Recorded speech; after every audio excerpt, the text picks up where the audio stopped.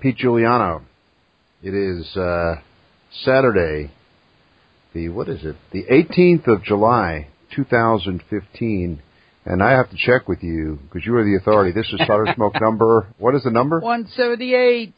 178, here we are. And speaking of dates and numbers, we have some anniversaries to note.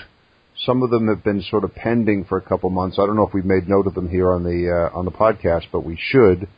We recently passed the 1-year anniversary of your arrival on the Solder Smoke podcast. 1 year. 3 cheers for Pete Giuliano. Hip hip. Hooray. I'm hearing them out there in podcast land. They're all cheering, Pete. Hey, thanks very much for enlivening the show with your wit and wisdom and tribal knowledge. That's where this all started. Tribal knowledge. Yeah.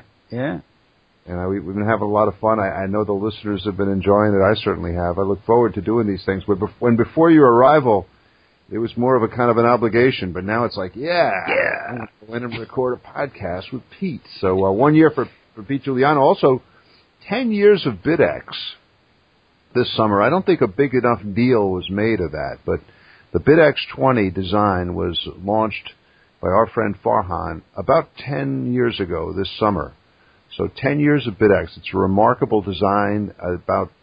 Several thousand of these rigs have been built around the world. They've inspired many other designs, many other sideband rigs. So 3 cheers for Farhan and the BitX 20. Hip hip. There we go. Hooray. I can hear them. All right. And then finally, I just noticed this. I had to check, and I'll explain why in a few minutes. But we are approaching the 10th anniversary of the Solder Smoke podcast. Amazing. But our first podcast was launched on August 21st, 2005. I was in London. Mike, of course, was up in Juneau, Alaska. And our first podcast went out, number 1, on August 21st, 2005. So 10 years of Solder Smoke approaching next month. We'll have to think of an appropriate way to mark this event, Pete. Oh, yeah. Because it is momentous. Oh, absolutely.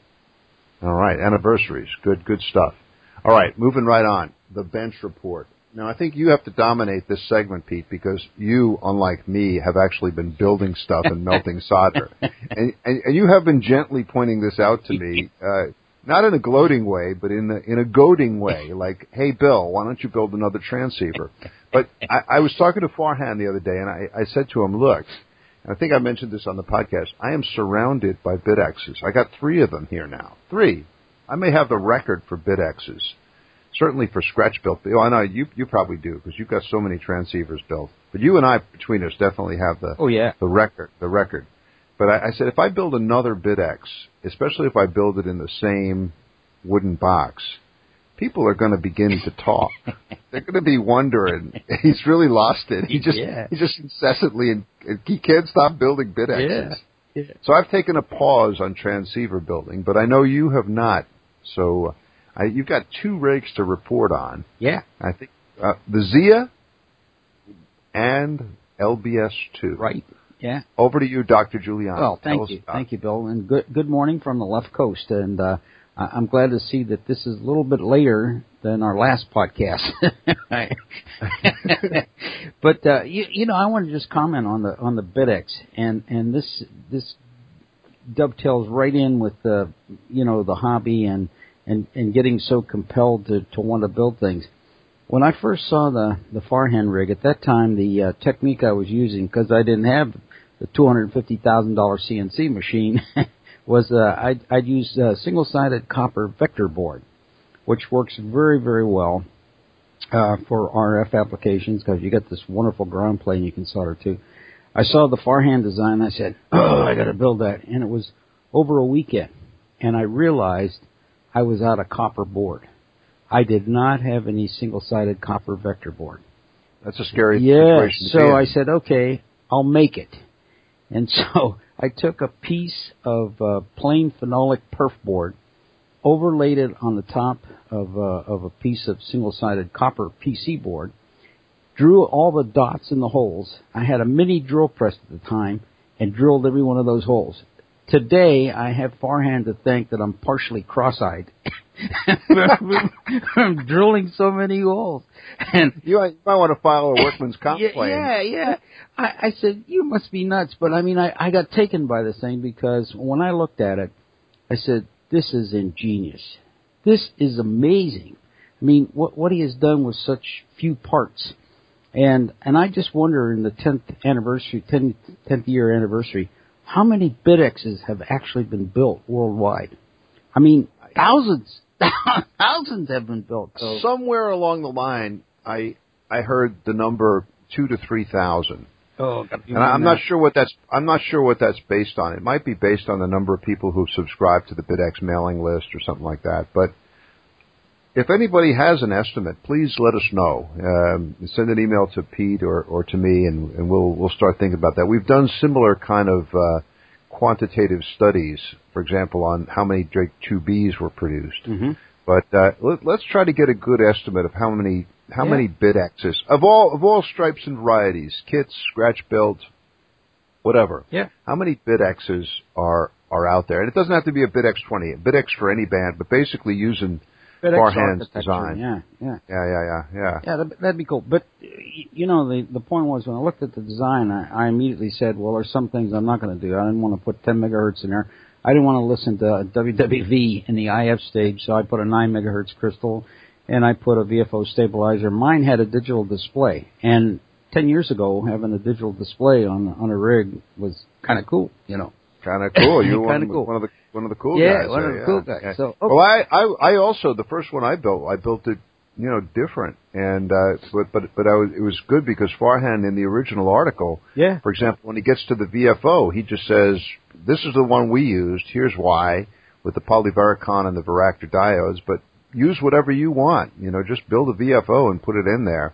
And I think that's a great approach to take when you're on a project like this, where you assume that you're dealing with relatively experienced builders, and because then who can say, all right, well, I know what I'm doing here, and they're not just sort of kind of just blindly reproducing whatever's on the schematic. Yeah. So I think that was a good way to approach it. Yeah, absolutely.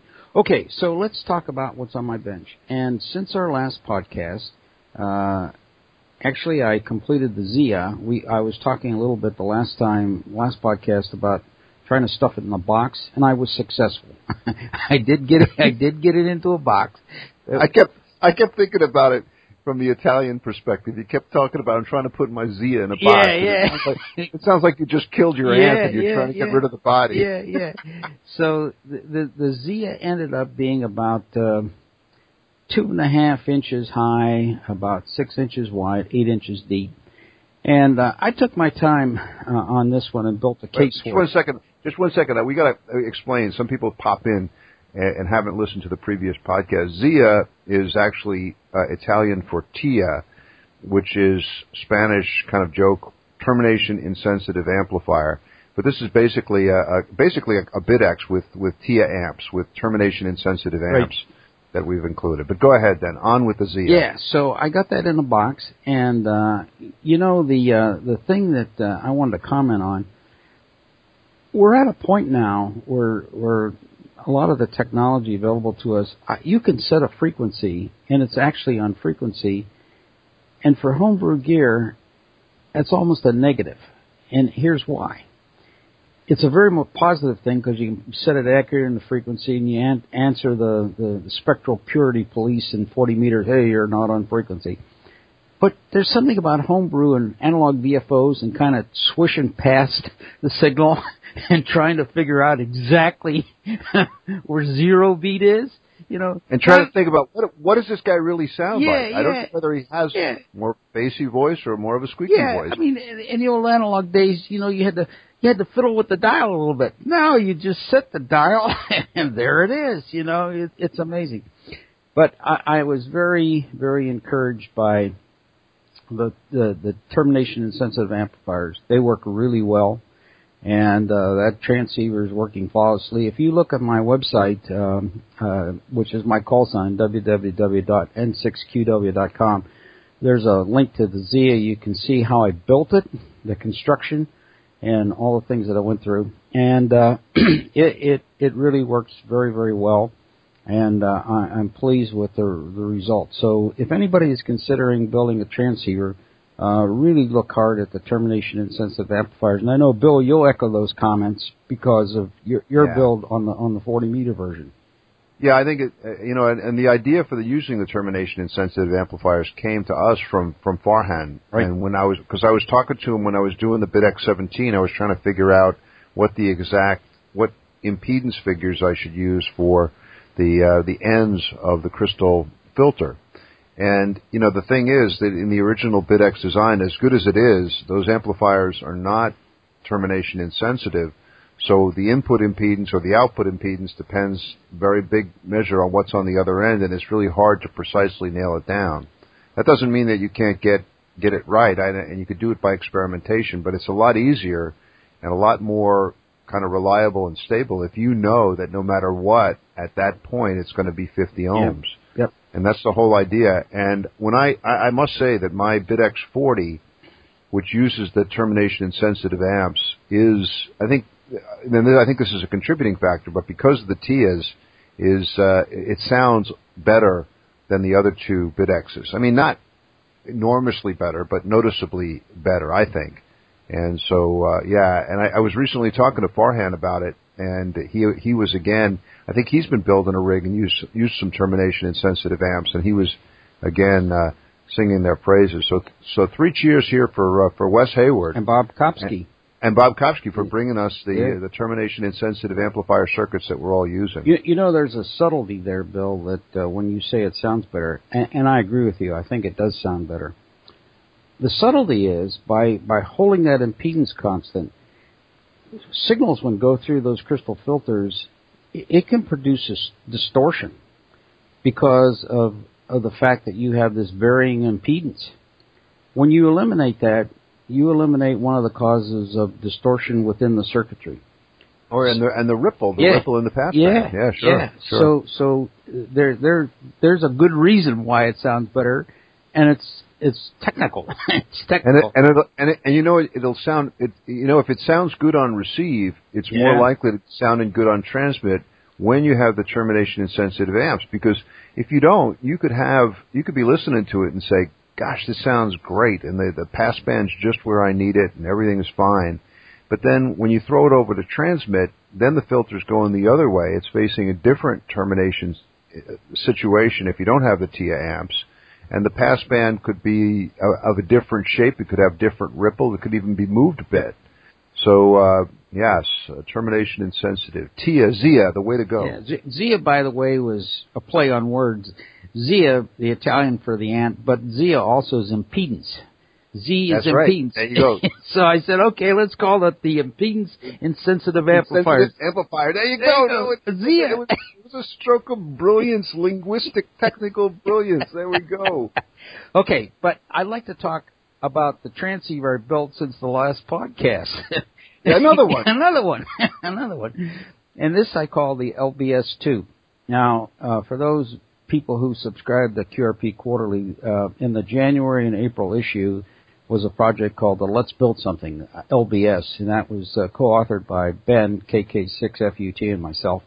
And this project started out initially with a direct conversion receiver, and then taking all of those circuit elements and using virtually all of them, converted that to a single sideband transceiver for 40 meters. And there's some YouTube videos and the published articles, and there is a link on my webpage to the Let's Build Something, so you can see how that was done. And one of the conclusions that Ben and I had, and this goes back to the comments earlier about Farhan and the BitX, building it in circuit block modules allows for experimentation. It's a great experimenter's platform, and I've done some things like, for instance, tried different crystal filters in there. I ran commercial and homebrew filters of varying frequencies, and the beauty of the SI5351, you go in and change the code, and you're all set to go. You put it on the same band, but there's a different IF. So, thanks for that technology, because that makes it pretty simple to make changes. So I asked myself, could it be possible to convert some of the circuit blocks that are in the Let's Build Something project since there are distinct blocks, like there's a microphone amplifier block, an audio amplifier block, the IF amplifier block, what I use is a bidirectional amplifier that's on receive. It's the receive RF amplifier, and on transmit it's pre-driver stage. Is there a possibility of converting these to surface mount? And so I kind of took this to the extreme, and I virtually shrunk down the LBS into something that was initially on a 2-foot by 2-foot chunk of plywood down into a box that's about 2 1/4 inches high, about 4 inches wide, and 7 inches deep. So it really got shrunk. It really got shrunk down. But for those contemplating it, and by the way, I've been convinced to write an article on this. So in a future QRP Quarterly, we'll detail what I went through. But I went ahead and hit some of the highlights. First, you cannot approach surface mount in a casual manner. I mean, ugly construction, you tack this there, tack that there, solder that there, and boom, it looks like terrible, but it works. Can't do that with surface mount. Surface mount requires a lot of thought, and so before I soldered the first wire, I did a lot of analysis. Noodling. Yes, noodling. Did a lot of noodling to figure out what was the best way to lay out the circuit elements, and I built it on 2 boards.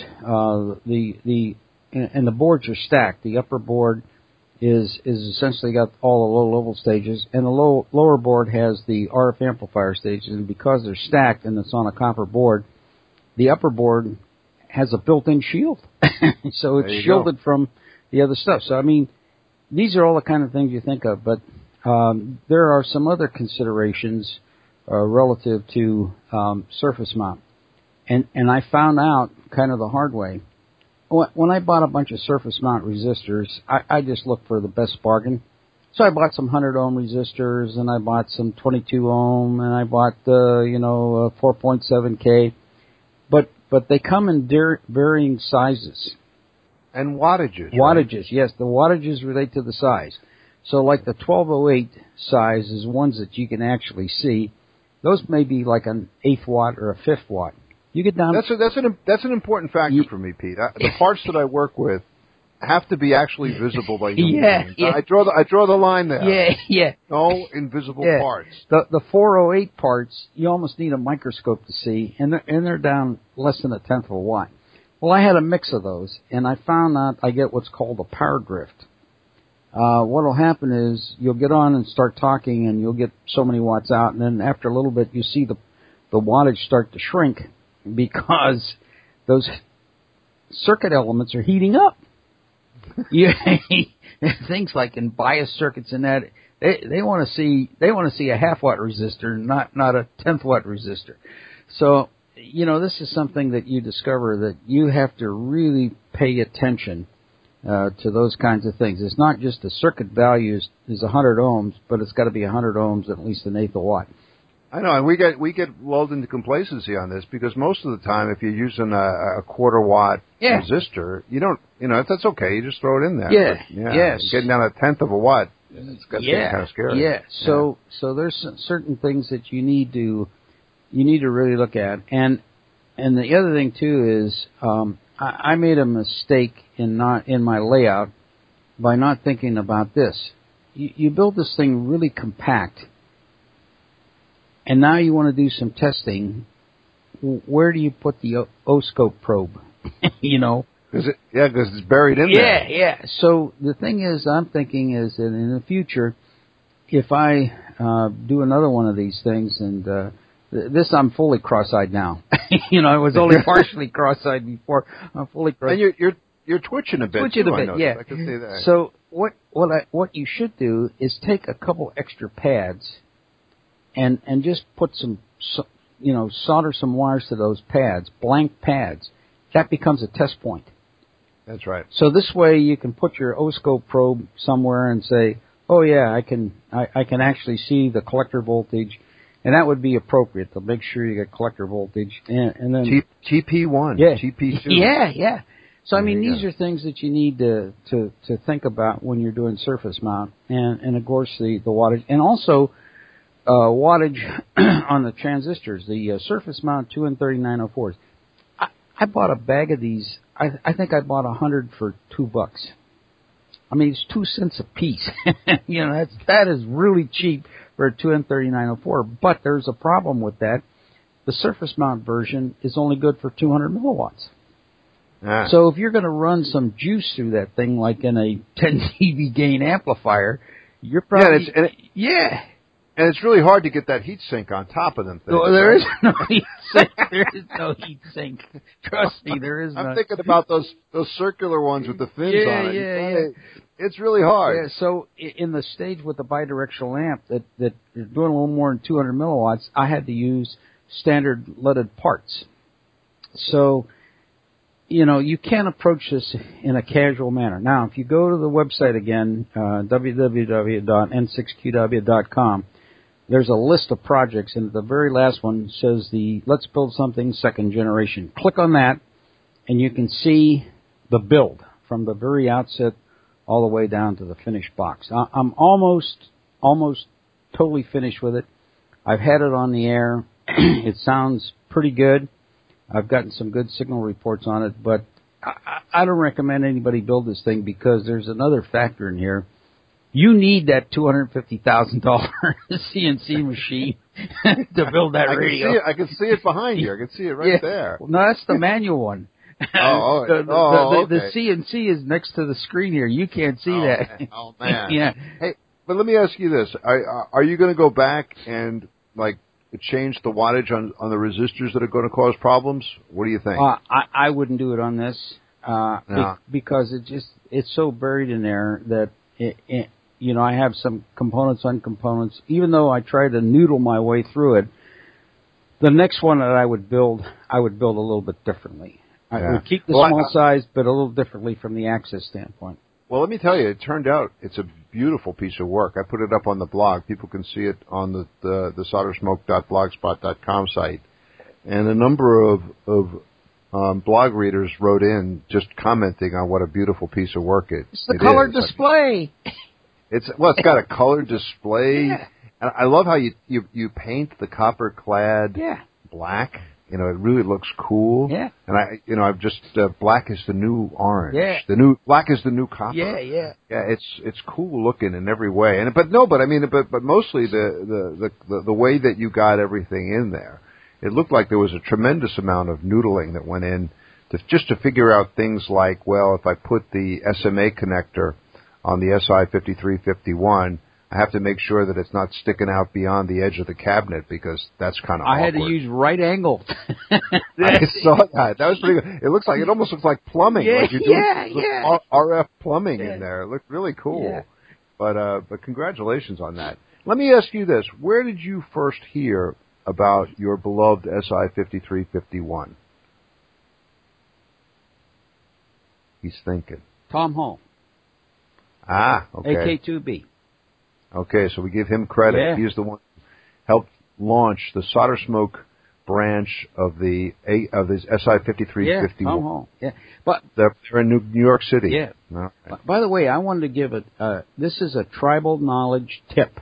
Okay, tribal knowledge tip. A TTT. Yeah, tribal knowledge TQ. tip. Yeah, TQ. Tribal TKT. Tribal knowledge tip. TKT. In painting the copper. Usually you'll be handling it, and you got all your finger marks and all that sort of thing. I invested 99 cents in a bottle of cheap isopropyl alcohol.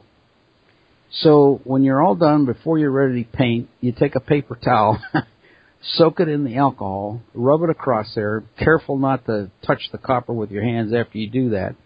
Then let it dry, and then spray paint it. And I bought a $1.98 can of flat black paint from Home Depot, spray can. So that's what that paint is. Oh, it's beautiful. Yeah. But here's another. Oh, go ahead. No, I was just going to say in the cover, I came up this. I've always had a problem of building the boxes and come up with a cover. It's a one-piece cover, and that is a piece of sheet metal that I paid 84 cents for at Home Depot, and you can bend it up in a vise. So real simple. The other thing I heard, and I hadn't seen it, but along those lines. Does Home Depot sell like copper sheet like a sheet of just copper. I found rolls of copper flashing that I've been using. But if they're just selling just like sheets of copper, that would be extremely useful. Where you can buy sheets of copper is find a hobby store that sells K&S metals, metals, and you can buy sheets of copper. It comes in various thicknesses, but typically the size is like maybe 4 by 10, and it's pretty. Not necessarily. Yeah, is it enough for a cabinet? Or is it sturdy enough or not? No, I wouldn't do that. The sturdy stuff you're going to pay an arm and a leg for. I know, but it'd be good. The thin stuff would be good for shielding inside the project. Yeah, that'd be good. But this galvanized metal I'm buying, the smaller sheets are 64 cents, and the bigger sheets. Matter of fact, here I'm going to flash this in front of you.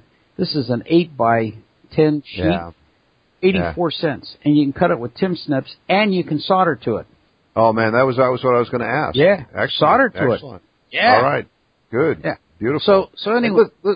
But on paint, you mentioned spray paint. I was going to mention something else. Chuck Adams, who has made enormous contributions to the home brewing and radio art, he recommends, and he spray paints the board with the PC board with Krylon spray paint, and then he says that it actually helps. And then when he has to solder, like he has the Manhattan pad laid out, he has all the pads, kind of all the squares there. Then before he puts components down, he sprays it with Krylon. And then when he solders, he just solders right through the Krylon. And he says it helps prevent the solder from spilling out over the edge of a particular pad. And then when you're done, because everything has been covered, you avoid the dreaded, the finger marks and also the oxidation that takes place over time. Because that copper, like the chassis of my Drake 2B, will get pretty funky looking over time. So I thought that was a really interesting idea. I haven't tried it. I don't even have a can of Krylon here, but I've got it. I'm keeping it in mind for future projects. Yeah. Well, Home Depot is a good source of finding some things that can apply, but always look for sales. They're getting rid of this flat back paint. Normally it's $6 a can. I found it for $1.97. I said, okay. Right. Yeah, that's a good deal. So anyway, I finished the Zia. And I've used that quite a bit, and I finished the LBS. Now, what band do you have them on, Pete? They're both on 20. Okay. Both on 20 meters. Now, one of the things that I'm going to try, I've got a 5.185 megahertz crystal filter in there, mainly because I lost my bag of 4.9152, and I didn't know where in the heck I put it. So I had a bag of 51985, and I put those 5185. I put those in there. But I want to try something here, Bill, because, and I can give a report on this. I was most interested in looking at, INRAD sells a 9 megahertz crystal filter that's parts. There's 4 crystals and the caps, but they've all measured the crystals and they've come up with the right caps, etc. It's got a 2.4 kilohertz bandwidth. And this thing will fit in the LBS. I'm going to pull the 5185 out of there and put the 9 in there just to see how that would work.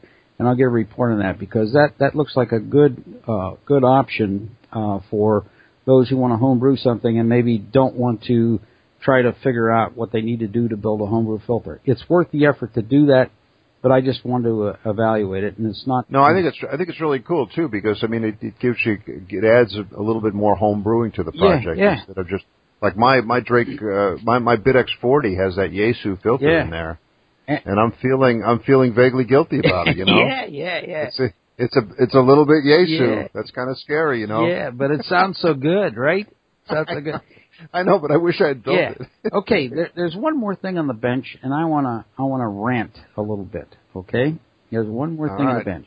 I have decided to upgrade my antenna situation.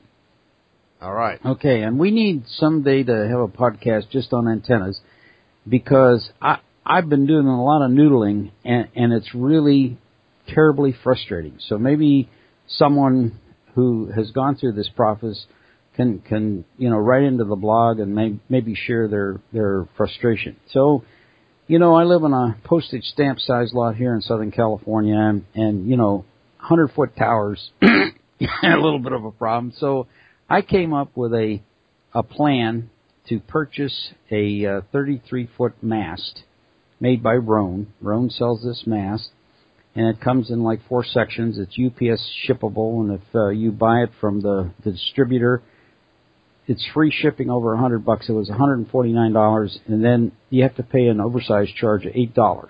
So $157. This thing showed up at my door yesterday, and this is where I'm starting to rant. They have all this caution about guying this thing, but there's no discussion, there's no manual or instructions on how to actually assemble the mast. It's got these 4 pins, these cotter pins. I don't know where they go. I don't know what to do with them. And it has a clamping mechanism. You would think that when you get it at the precise location, they would have a pre-drilled hole that this clamping mechanism would fit in the hole, so it would hold it, so prevent the mast from sliding down. Instead, it looks like it's just a friction clamp. So if you crank it up there and you don't crank it up tight enough, someday your mast is going to slip all the way down. I mean, it just... Which is not going to be good. It's not going to be good. So I have a letter off to the distributor and say, you have this on your website. You have all this information about guying the thing, but how about assembling the thing? So if anybody has the H950 Roan mast, drop us something. Drop me an email. Let me know what your experience has been. To me, I'm going to engineer a real antenna system. And it's going to have a base plate with a clevis assembly, and it's going to have a winch to winch this thing up. So, I mean, it's going to be done right, and it's going to be done safely. But, I mean, basics like how does the mast go together, and how does this clamping go together? And I'm reluctant just to do things without having some clear idea what I'm doing, especially something that's going to be mounted in the air, and you don't want it to slip down. So I'm also looking at a 2-element beam. And then the next subject is rotators, and I know you got the AR303, and right. and for the cheapest rotator in America. Yeah, but it won't handle the wind load of what I'm looking to put up there. I think mine. I'm at the bleeding edge of the capability of this thing. So anyway, I'm looking at a couple rotators. There's the AR40, which is the big brother of that, and then Yaesu has one called the G450. And these are about the same price, and the AR40 will handle 3 square feet of wind load, and the Yaesu 10. So I look up the information on EHAM, and you get things like, don't buy this rotator. The rotator works fine, the control box dies. So I'm saying, what do you do? And they're, it's $300-400, and that's 4 times what you paid for that AR303, right? $100. I must say good things about the AR303 because, it looks very similar to the standard TV rotators that they'll sell they used to sell at Radio Shack and other places. And I had bad experience with those because they really are sort of intended to go up on the roof and then maybe turn it once or twice when you decide to watch, Baltimore instead of Washington, D.C. Yeah. But they're not intended for the kind of spinning around that we do, which is frequent. But this AR303 that I got from High Gain for $100, it's great. It's still going. It hasn't changed a bit. It's been up there for a year. So I'm real pleased with that. And for $100, it was fine. Yeah. And if your antenna's light enough, I think it's great for a hex beam, great for the Moxon. I mean, my Moxon, it only weighs 9 pounds. So, this antenna with the rotator on the mast is going to be about 25 pounds. So that may be a little bit marginal. And so I was looking at something up because the price certainly is appealed to me. Now, does that have a brake or does it freewheel in the wind? I think it has a brake. It doesn't, the wind will sometimes spin it around a little bit. Yeah. And then it'll get it off alignment, but then I just go out and align it again. So, I mean, and then the other thing that I found out, this is really bait and switch. You look at the catalog for the rotator and you say, okay, the rotator in a control box is $400 or $500. So you say, oh, okay, well, all right, well, things have changed. I can remember buying a CD45 long time ago. I paid on $200 for it, and I thought that was a lot of money. So, I mean, essentially the same rotator is doubled in price, maybe tripled in price. But then you don't get everything. That what you're getting for the base price assumes you're going to mount it in the tower on a base plate. And so if you mount it on a mast pole, you got to spend another $100 to buy the gizmo that bolts on the bottom of the rotator and it clamps around the mast. And I'm saying, how would you know that? I mean, what do you do to people? How would you know that? How would you know that? At this point, I'd be thinking about the Armstrong rotator. Yeah. And many of our listeners might not know what the Armstrong method of antenna rotation is. You just get your strong arm out there, you tie a rope to the appropriate point, and you pull. Yeah. But actually, I saw a guy down in New Zealand. He came out with an Armstrong method. He got a couple of he got a you know how this cable, big heavy duty cable, comes in one of these wooden drums?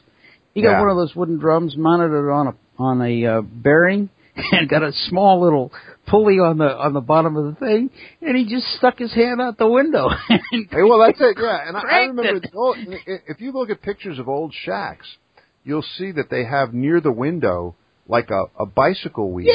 Yeah. Right? And they've got ropes tied onto it. It's like the steering mechanism in the old soapbox, derby days. And the guy would reach up there, and he had it calibrated, and he'd turn the wheel, and the wheel would go out to pulleys that would spin the thing around. Yeah. I mean, I'm not recommending that you do that, Pete. But well, one of the comments on one of the rotator evaluations said that the rotator was fine. It's the control box that keeps crapping out. And so he said it's not too much of a problem in the daytime because he can stick his head out the window and he can see where the beam is. he said that's okay. He said it's at night where he can't see the beam. So he should hook up like one of them lasers up there on top, so it points out exactly where it's going or something like that. So, or put a webcam up there, as some people do, and so you could just look and see in which direction you're aimed. Well, I only bring this up because I think this is symptomatic of not only this but other products in our beloved hobby, where you go to implement them and there's a lack of information, and you get this you get this thing that says, well, everybody knows that. Well, I got to tell you. I don't. There are things that I don't know, and you've got a lot of tribal knowledge. Yeah. So this could be really frustrating. I can just imagine this. So anyway, anybody has an experience with the Roan push-up mast, the 33-foot version, the H950? Drop me an email. If you go to my website, there's a link on there. You can email me, or you can send it to n6qw@jessystems.com. I'd sure like to hear your experience in that. But anyway, I'm anxious to put the beam because then I really want to operate the Zia and the LBS in a QRP mode. And we could have our first, Zia to BitX transcontinental contact here. Yeah. All right. Yeah. Well, I'm looking forward to that. So, well, you've been telling me that I need to melt more solder here and build some more transceivers, and I have been doing nothing. It's like, it's pathetic. When I was trying to think about what we're going to talk about on Bench Report here, about the only thing I could talk about is microphone madness. I got 3 rigs sitting here, and I decided I should have a dedicated microphone for each one of them. So I reached into the junk box. I've been using the Astatic D104 on all 3, and it always gets nice reports. But then I was thinking, well, there's no reason why I can't, get some good microphones going for the other rigs. And I realized that I had some pretty cool microphones or microphone bits sitting around. I had this Turner Plus 2, SSB Plus 2 microphone. It's very CB-ish looking. That's a big 10-4, good buddy. Now, we're not going to talk bad about the CBers, Pete. We don't want to get all tribal here. We got tribal knowledge, but we're not tribal. Many of our listeners had their beginnings in the CB radio service. Yep. All right, we're not going to talk bad about them. Those days are beyond. Those days are past us, right? Many fine people were once CBers. I understand. But anyway, I keep thinking of Burt Reynolds, Smokey and the Bandit. All right, but anyway, this thing is. It's got this kind of retro, kind of Art Deco. I joked on the blog. It looks like the kind of microphone that you'd expect George Jetson to be talking CB talk with people on other planets in the Jetsons. But I've always liked it, and I used it for a while as a kid. The Element, of course, is gone, but I had some of these little Radio Shack Elements in the junk box. I think you sent me a couple, and if you look at the specs on them, yeah, they'll produce AF from 3 to 3,000, from 300 to 3,000 KCs, 300 to 3,000 hertz, which is what you want. So I just popped one of them into the Turner Plus 2. I pulled out the amplifier, the transistorized amplifier there. I kept the pot so I could reduce the output, and that goes into the BitX20, and it works just fine. People like the sound of it. But then my other microphone that I really like, and I haven't been a chance to use this, is from a Swan 240. Down in the Dominican Republic many years ago, a good friend of mine, Pericle, H-I-8-P, gave me this old Swan 240 that had really been messed up. It had been hit by lightning. It had power surges through the AC supply. Ooh. I took all kinds of parts out of that, and I threw in the junk box. It's one of these Shure hand mics, but it's got a Swan label on it. But it's very sturdy looking. It looks like when you grab this thing, you should be, telling airplanes where to land or something like that, or ships at sea what to do. You should be, in emergency communication of some sort. It's even got the little clip so you clip it onto the dashboard of the whatever vehicle you're driving or flying or something like that.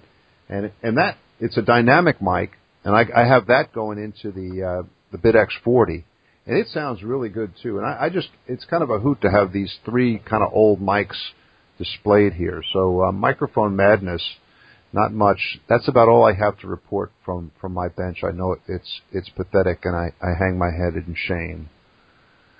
So how's 40 meters? How's 40 meters going? I love 40 meters. I had talked bad about 40 meters, but 40 meters is a great band, and it's a great band, especially now that sunspots are declining, and I've been having fun on 40. It's not at all as kind of territorial as I first suspected. I had a bad experience there, mostly because my signal was really bad at that time. But now I get on there. I always find a place to call CQ. I call CQ. People answer CQs. I get into really nice QSOs. The signals are strong, so it's kind of easy listening. It's a good band for rag chewing. So I take back all of the bad things I say about 40 meters, and I've had only occasional encounters with the Spectral Purity Police, the SPP. Tell us about that, Bill. I'll tell you about one, and I don't mean to be too harsh with this guy because he turned out to be a very nice fella. But it was just a case of misunderstanding. But it's kind of a telling case of misunderstanding. I was really careful with this. I really made sure that it is spectrally pure, that it's not oscillating or putting out bad signals. I was really careful. I listened to it. I got lots and lots of reports. Lots and lots of people tell me that it's really, really nice. I watch it on the scope as I'm transmitting. It's fine. But this guy comes on, he responds to my CQ, and I have gotten into the habit of doing CQs at whole number kilohertz integrals. So there I am at 7.173000, where I'm supposed to the correct frequency, right? And this guy comes back, and I can just tell that he's off frequency because there's a significant amount of Donald Duck in there, so he's off frequency. But I don't make a big deal out of it. But I just say something like, hey, old man, I think you might have the RIT turned on or something like that. I think you're, a few hundred hertz off, so why don't you come on down, we'll get on the same frequency, it'll be better. Well, he doesn't pay attention to that. He comes back the next time, and the very first thing he says to me is, Bill, I got to report this, and he's still Donald Duck talking now. I got to report that I got to tell you that your signal sounds really awful. It's super distorted. It just doesn't even sound like a human, and I really I know what it is. You're getting RF back into the microphone. That's what it is. I'm sure that's it. So I took a deep breath, and I realized what was going on is this poor guy. He really didn't know what an SSB signal sounded like if you were a bit off, which is for me mind blowing because you always if you're just tuning around, you're always getting them. You know what it sounds like when you're tuning through an SSB signal. So but again, I tried to be patient. I tried to be nice about it. And I said, well, listen, why don't you just set your transceiver to 7.173 and turn off the RIT, and let's see what happens. And sure enough, he goes back, and now his voice sounds normal. And then he says, "Oh yeah, it's fixed. Whatever you did, it's perfect now. It's good. No signs of distortion. All right. But anyway, he turned out to be a very nice fellow. We had a good QSO. But I guess this brings us to the what's next for us, Pete. What are we going to build now? I don't know. I've got some ideas. Maybe I'll just mention a couple of them here. I find myself lusting for ladder line. You were talking about antennas. Summertime is when you think about antennas. But usually the way the hams work is they think about antennas in the summertime. They do a lot of noodling and planning. And we wait until about February 17th to get out there and actually start building. Or in the middle of a snowstorm. Well, that's February 17th. That's what I'm saying. Not for you out there in La La Land, but for us out here, in the real world, it's February 17th is not a good time, but it's a time we usually do build the antennas. But Farhan's got a new blog, and I think it's a great thing. I got a link to it on the soldersmokeblogspot.com page, the VU2 ESE blog. I want everybody to encourage Farhan to continue blogging. He's an extremely busy guy. He's got a lot of irons in the fire. But tell him, we want him to take a few minutes, a few times a week, and share some of his tribal knowledge and insights and projects and put it up on the blog. And he's got 4 or 5 really good articles up there. One of them is about an antenna tuner that he built and about ladder line that he built to use with it. And I have been a ham all these years. I've never used real ladder line. And now I want to do it. I want to build some homebrew ladder line. I found an old Spratt article where they talked about how to make your own ladder line using, and this was really cool. And actually this was by our friend Sieb up there in Maine. And he used as the spreader the nylon material that is used in a weed whacker. The weed whacker spins around, and it's like a trimmer. Non-American listeners might not understand weed whacker, but it's this little device. It spins around this thick nylon cord, and people use it to trim their yards and to make sure the grass is not growing where it's not supposed to be growing, kind of trim on your yard. But anyway, you could buy this nylon replacement cord for the weed whacker at Home Depot, and they say that it's excellent for making the spreaders on open wire line, and you could use kind of a heat gun and glue and melt the glue there, and it all seals up quite nicely. And presto, you could make some really nice ladder line. So I'm thinking about doing that, and I think my next antenna might be kind of a doublet for like multiple bands with ladder line coming down to a little antenna tuner. I've already built the antenna tuner, but I never really got to use it. But I might do it now, inspired by Farhan's blog. I've seen all sorts of materials used for the spreaders, and Bill, I guess the thing that I would ask is and I saw some research on this, is the width of the spreaders. Some of the commercial ladder line, the brown colored stuff is about maybe 1.5 inches. But they were saying that the best is achieved with 6 inches. I know, and it looks a lot cooler too. Yeah, and I've seen things like they take PVC pipe and they just cut it and drill holes in it and then lash it. And I also saw one. This guy went and took his wife's hair curlers.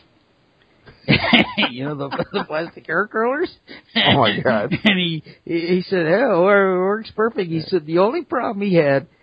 They were pink. Divorce. No, they were pink. And he said when he put up the ladder line, everybody said, "What's that pink stuff?"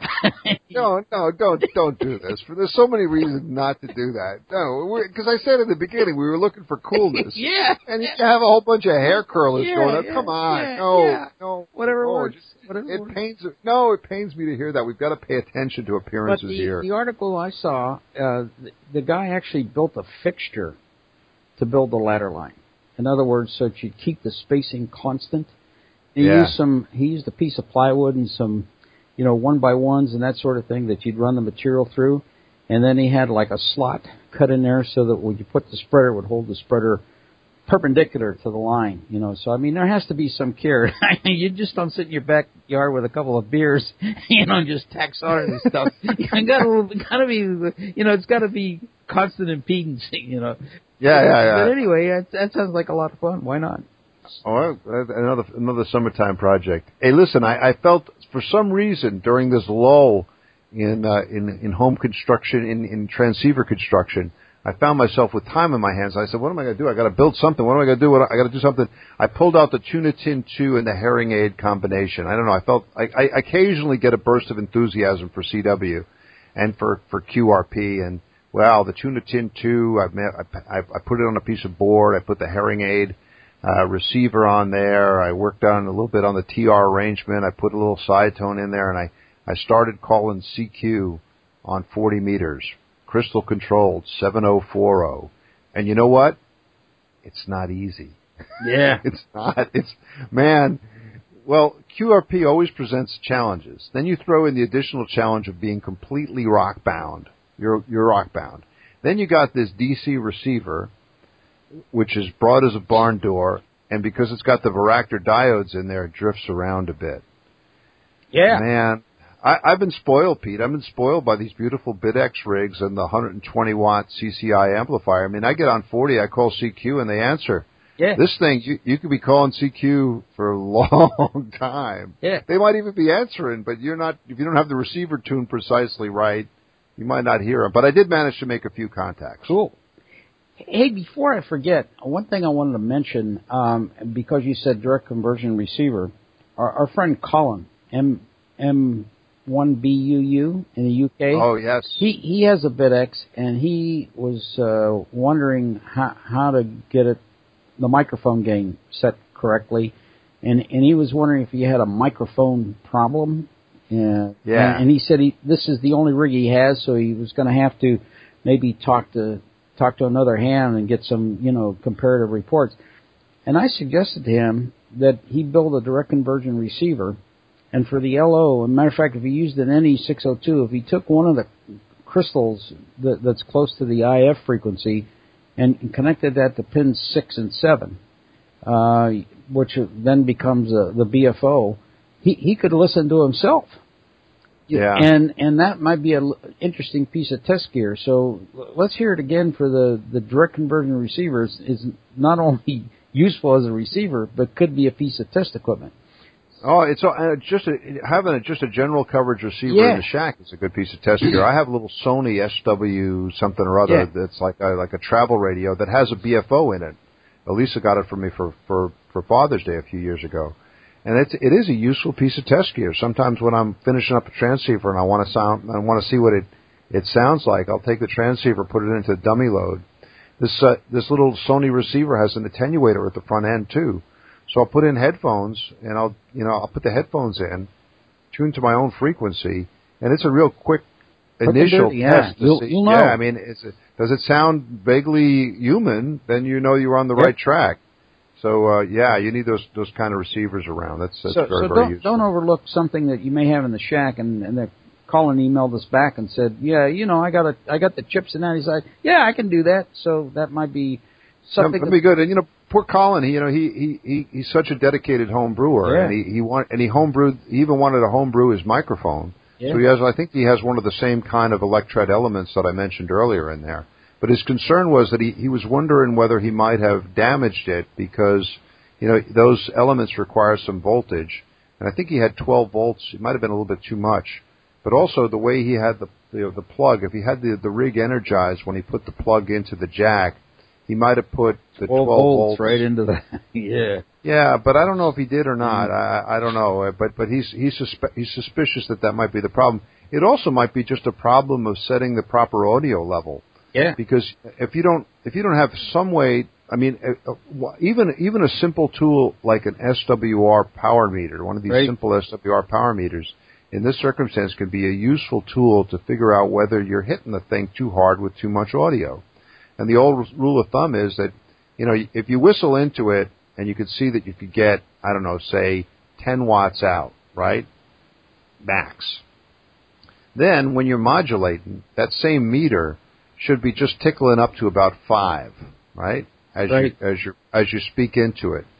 And if it's not, then you're in danger of, if it's going beyond that, you're in danger of overdriving and flat topping and splattering and all that stuff. And that's Yeah, that's sort of a way to, I guess, kind of a quick and dirty way to make sure that you've got the audio level set just about right. But if you don't have that kind of meter, it can be hard. Yeah. You wouldn't really know. And he said that he was getting some reports of distorted audio, and I know from experience how painful that can be. Ooh. All right, I've got a few other things. Now we can kind of get into the grab bag, kind of the potpourri portion of the show here. I've been digitizing my old paper logs. You know that? For years I was just jotting down QSOs in notebooks, and I realized that's not really a smart thing to do. It's much better if you have them even in any form of digital form. So I just went and I opened up a Word file, and I started dumping QSOs in there. And I do like a week, once a day. I just sit there and I'll just type them in. And they go in there, and this way, I mean, it's been very useful. Sometimes I'll search for a call sign when I'm talking to some guy, and I'll realize that I talked to him back in 1994 from the Dominican Republic when he was living in a different place, and it's pretty cool. But it also is kind of a trip down memory lane here, and I start noticing, one of the things I noticed, that in my paper logs from 15 or so years ago, I was talking to a lot more homebrew sideband rigs.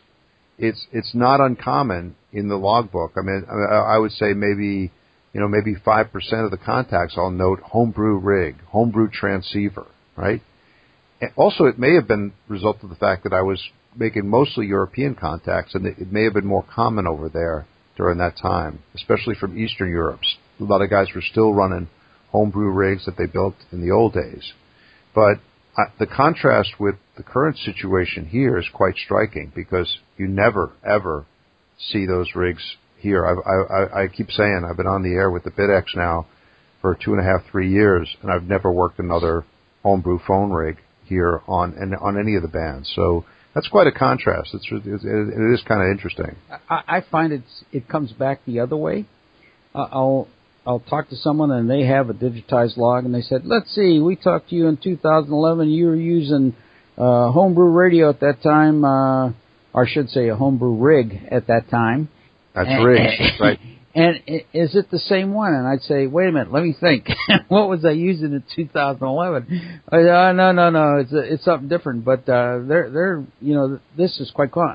And of course, the thought that went through my mind, though, of course, it would negate the trip down memory lane. This is where you hire your daughter at $5 an hour to type in the information. Say, hey, how would you like to make some money? $5 might not be enough, though. Got to get those call signs exactly correct, or else it's kind of rough. Hey, talking about trips down memory lane, I had a really great conversation last week with Eric 4Z1UG. Eric runs a podcast, and we don't talk too much about other podcasts. Sometimes we do, but this one I think is a really good one, and I recommend it. Eric was kind enough to contact me and ask me to come on and be interviewed on his podcast. His podcast is called QSO Today, and you could just Google it. I have a link to it on my soldersmoke.blogspot.com page. But we did an interview with Eric, and what he does, it's very, very different from what we do here, in that every week he has a different guest that comes in and talks about his or her experiences in ham radio, how they got started, what they're working on, and it's really nice. And I really enjoyed talking to Eric. He's a great guy, and so I think the interview that he and I did will probably come out here in the next couple of days. But I want to recommend the one that was my favorite. I listened to a few of his previous shows, and he did an interview with Wayne Burdick of Elecraft. Oh, yeah. And it was just fantastic. I mean, it was really great. And the thing is, Eric, 4Z1UG, hung out with Wayne when they were teenage hams in Southern California many years ago. So they have this connection, this kind of primordial early ham radio experience connection.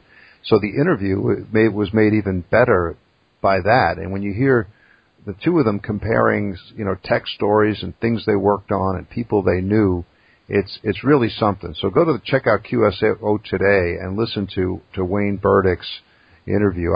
Eric asked me about my thoughts about what I would recommend for a new ham or a ham coming back to the hobby. Ooh, of course, yes. I plugged Homebrew, and he asked me also if there was anything I would do differently when I look back on my ham career, and I thought, gee, I wish I was hanging out with guys like you and Wayne when I was in high school. I should have done more to seek out sort of kindred spirits. But anyway, Pete, this gives us an opportunity. What's happening with the KX3? Well, listen, I listened to that interview, and then it struck me why we have a KX3.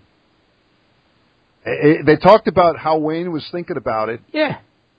That if he had enough 2N2222s, he would have built it years earlier. Yeah.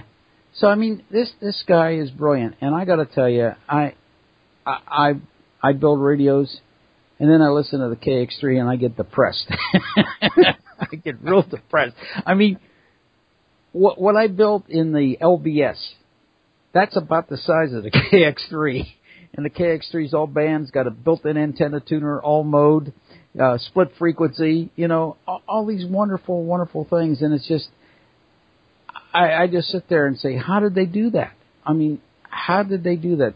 It's one thing to think about something. It's another thing to make it happen. And I just sit there in awe. When I listen to the KX3, I get depressed. I really do, because I could never come to that. I mean, I can build radios and put them on the air and get decent signal reports, but I can't even come close. And I mean, it's just awesome that what's in that box and the cost.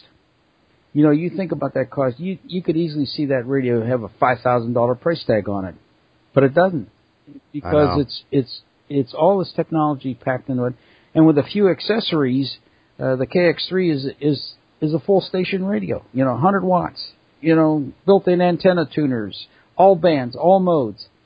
I am looking at adding a couple of accessories to it, and there's an aftermarket. I saw a nice KX3 stand that you can put. I saw that. Those are pretty cool. Put it on, because by itself it's so small it can get lost on the desk. Yeah. So, and then I'm also still taking away the idea of getting a linear amplifier. So first I want to get the antenna, and this is the balance. It's like the guy that had the $12,000 ICOM, and he was still using the same chunk of wire in the attic and wondering why he wasn't getting any more contacts. So get the antenna first, and that's what I'm working on. Well, listen, I had a conversation with a guy, and he was telling me, oh, man, you should just go out and get the hex beam. Get the hex beam. Put the hex beam up there. Get the hex beam from this guy. And I said, wait a second. KI4IO or something like that? Right. K4I, something like that.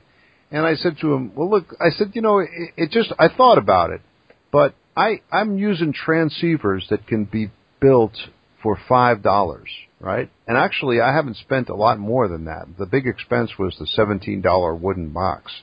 I said, and it just seems sort of unbalanced to take a $17 transceiver and hook it up to an $800 antenna. Yeah. I said, there's kind of an asymmetry there that I kind of object to. So I'm going to stick with the Moxon. But we'll be interested to hear about your antenna projects, Pete. Good luck with that. Yeah. Hey, time for, what's the time for? Shameless Commerce Division. Shameless Commerce Division. Yes. Here we are. All right. We'll get through this kind of quickly.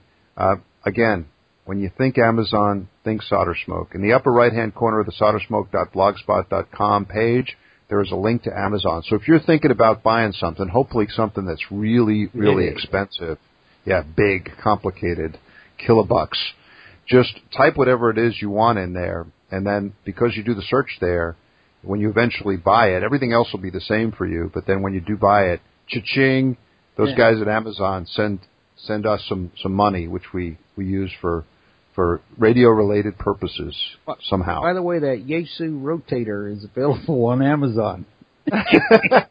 Buy a few. Buy 2 or 3. The other thing I want to push is it's summertime. People are heading to the beach. And Lulu, the company that sells our books, is running a 20% off sale this weekend on all print books. I'll put a kind of a link to the coupon code there, but there's a 20% off sale, so it's a good time to buy Solder Smoke, the books, and I think you'll like them. Solder Smoke, the book, Global Adventures in Wireless Electronics is there, and then Us and Them, the story of our 10-year sojourn in Europe is there also. I think you'll enjoy both of them. Anyway, that concludes this week's Shameless Commerce Division, Pete. We got to go through a few things here still on our list. We were talking about interviews. Be sure to check out the interviews done by our correspondent in Dayton, Bob Crane, W8SX. Every year Bob's out there and he does great interviews at the 4-Day in May event. And I got them up on the blog. You can link to them. You can download them. And really great interviews this year. George Dobbs was there. George got a couple of really well-deserved awards. And he once again corrected us on the pronunciation of solder. Okay. I'm trying to say that. Solder. You got to get the L in there. Oh. Solder. Try it. I can't. No, Americans, we just can't do it. It's over here. It's solder smoke. We know what it means. All right. Sorry. That's just, two people divided by a common language. Here we are. All right. But anyway, thanks very much to Bob Crane out there for that. I was going to mention, I don't want to, I did a little bit of work with the CubeSats and I managed to get some, capture some CubeSats using the dongles, but I got stuff up with that on the blog. If you're interested, take a look. But there's a few videos of note that we need to make note of. Peter Parker, our man in Melbourne, brilliant, and he's got a series of videos on this double sideband kit that's available in Australia, and you can get it anywhere, but it's a really neat little kit, and he does some great reviews on it. The thing I found most interesting was that Peter found another double sideband rig on the air and then tried to tune it in with the direct conversion receiver in the rig that he was reviewing. And if you listen carefully, you can really hear the problems that arise when you try to tune in a double sideband signal on a direct conversion receiver. You can hear it. And we've been warned about this for many years. I mean, Doug DeMoss, in his initial articles on double sideband, talked about it. It's in SSDRA, and it's in Solid State Design for the Radio Amateur. Wes and his co-authors, Doug DeMoss, warn about it in there, and they describe why it's a problem. It's really interesting. And I wrote up when I reposted Peter's video reviews, I wrote a couple little paragraphs in there about thinking about why this is a problem. And I think it's a very interesting problem. Also, Peter is finally doing something that needed to be done in this hobby for many, many years. Pete, you know what he's got? An award. Wow. For double side. Yes. The 40-40 award. Yes. If you build the Beach 40 and then make 40 contacts with it, you win the 40-40 award. We've needed this for years. Yeah. Double sideband. Yeah. People have not been paying enough attention to this. Did you get enough contacts when you were down in the Dominican Republic? No, I was only 20/20. Oh, 20/20. Okay. 20. Yeah. Okay. There you go. I did 20 on 20. But you know that for many years I have won the ARRL Northern Virginia, right? Northern Virginia double sideband QRP category. Yeah. I've got the trophy here. All right. Mailbag. Time for the mailbag. We're getting some good mail. I got a nice parts care package from my old friend Jim. I always think of him as AL7RV, but his new call is W8NSA.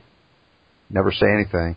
Anyway, he sent me these parts, and it's when you're dealing with another home brewer, it's really interesting because they have the same kind of parts that you need. And so he got some good relays. He sent me these great attenuators, cylindrical attenuators.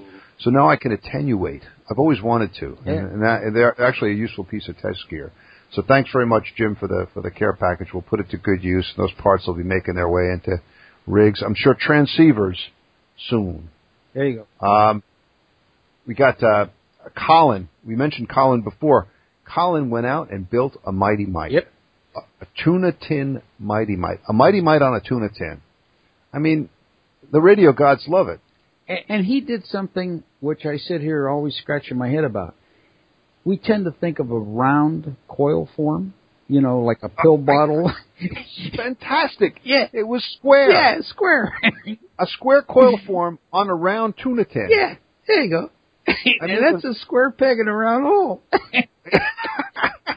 I think of the feng shui. Yeah. But it worked fantastic. You see, it's beautiful. And and then he tested it with the Tech 465 scope. Yeah, I saw that. While wearing a Solder Smoke T-shirt. Yeah. Oh my God! It was like I saw that. I sat back in my chair, and I said, "No wonder he has a beautiful signal coming out of that thing." Yeah. The And it was God really clean. I mean, I looked at the scope pattern. There was no fuzzies on that. That was a pure sine wave. That was really cool. Was beautiful. 3 cheers for Colin. Yeah. Well done. Well done. We got pictures from Dean, who built a TIA using surface mount parts. And I just thought it was so cool. You'll see it on the blog. He's got the 2 TIA amps on one board, and he's got rising vertically from the board another little kind of daughter card that he has the filters for the crystal filter right in there. So the whole thing comes out. It's like the size of your open hand. He's got 2 TIA amps and the crystal filter with the proper termination transformers on there too. I called it the tiny TIA. Well done, Dean. Yeah, I think he said it was 2 by 2.5 inches, something like that was the size total. Oh, man, that's small. Amazing. Yeah, really good, and it's great stuff. And then we also got email from Brian KV4ZS, and I got a kick out of this because he said that he was, he's been working on a Michigan Mighty Might. He couldn't finish it because he didn't have the variable capacitor, but I think Steve Silverman's going to help him out with that. But he said that he woke up in the middle of the night. He was having a dream, and in the dream, he walked into the shack, turned on threw the switch, and a beautiful signal came out of the Mighty Might. But then he realized it was just a dream. But this stuff can get to you. Yeah. Really can. And I told him about the nightmares I've had. I've actually had homebrew nightmares where I get so frustrated with the BitX that in a fit of frustration, I take all the parts off the board. And then I say, "What have I done?" No. Anyway, good luck with that, Brian. And then finally, our friend Armand, WA1 UQO, who we've been to many Hamfests with, a dedicated home brewer. We recently featured a picture of Armand's shack on the blog. He and I were supposed to meet up at the Manassas Hamfest about a month ago, and I wimped out. It was too hot. The shack was too cool and nice, and I had a few projects going, and I said, I'm not going to go. But Armand had a good time, picked up some good stuff, picked up an extra copy of Solid State Design for the Radio Amateur. Boy, those are worth their weight in gold. I tell you, you could retire. We have the retirement fund of Drake 2Bs and SSDRAs. Yeah. It's up over 146%. I just wanted to share something with you. Yesterday, I had to take the XYL somewhere, and I had to wait for her. And I brought along my Solid State Design Manual and looked up some information. So, I mean, mine is dog-eared and beat up. I wish I could find another one. But I'll tell you, if you can find one, pay for it, get it. It's worth its weight in gold. And I'm going to say this again. I actually prefer that over EMFRD because it seems to be a little more practical to me, and it's got a lot of good, solid information in it. If someone's starting out, you can take that book and use it to start with. Wes doesn't like us to say that, Pete. I know. But I know what you mean, but I find myself using both. Yeah. And I know exactly what you mean, and I've said the same thing myself. But lately, I find myself, I try to make it a habit to pull them both off the shelf at the same time. How's that for a diplomatic solution? Yeah, well, the SSRD is a smaller book you can handle easier. They're both great. Yeah. No question about it. It's just that I guess I grew up with the Solid State Design Manual, and it's just something, you gravitate to because you're more familiar with it. I love it. I've got mine signed by Wes, wow. too, which gives it some extra mojo. Yeah. Extra ham spirit in there. Yeah, there you go. What else we got? Are we done? I think we're at 1 hour and 15 minutes. Yeah. That's about the time. Yeah. By the way, for those who like to walk, I walk every day, and I have all of the podcasts on my phone. So I like to go back and I walk to the podcast. It's got a good beat, and I laugh at myself. You're pretty funny. On that note, thanks a lot, Pete. Yeah, 7-3's from the left coast. 7-3 from Northern Virginia.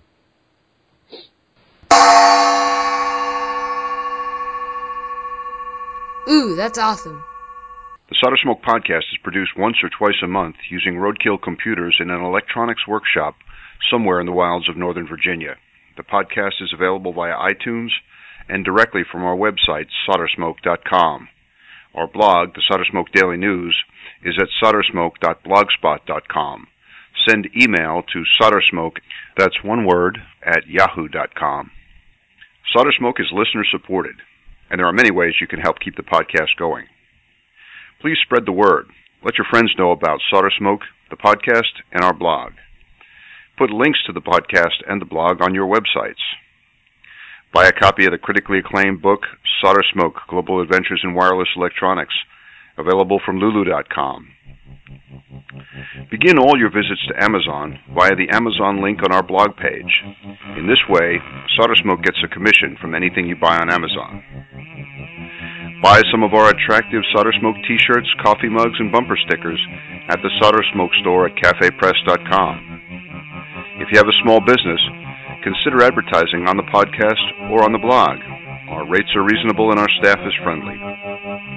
If none of this appeals to you but you still want to help, well, we have a donation button in the upper left-hand corner of the blog page.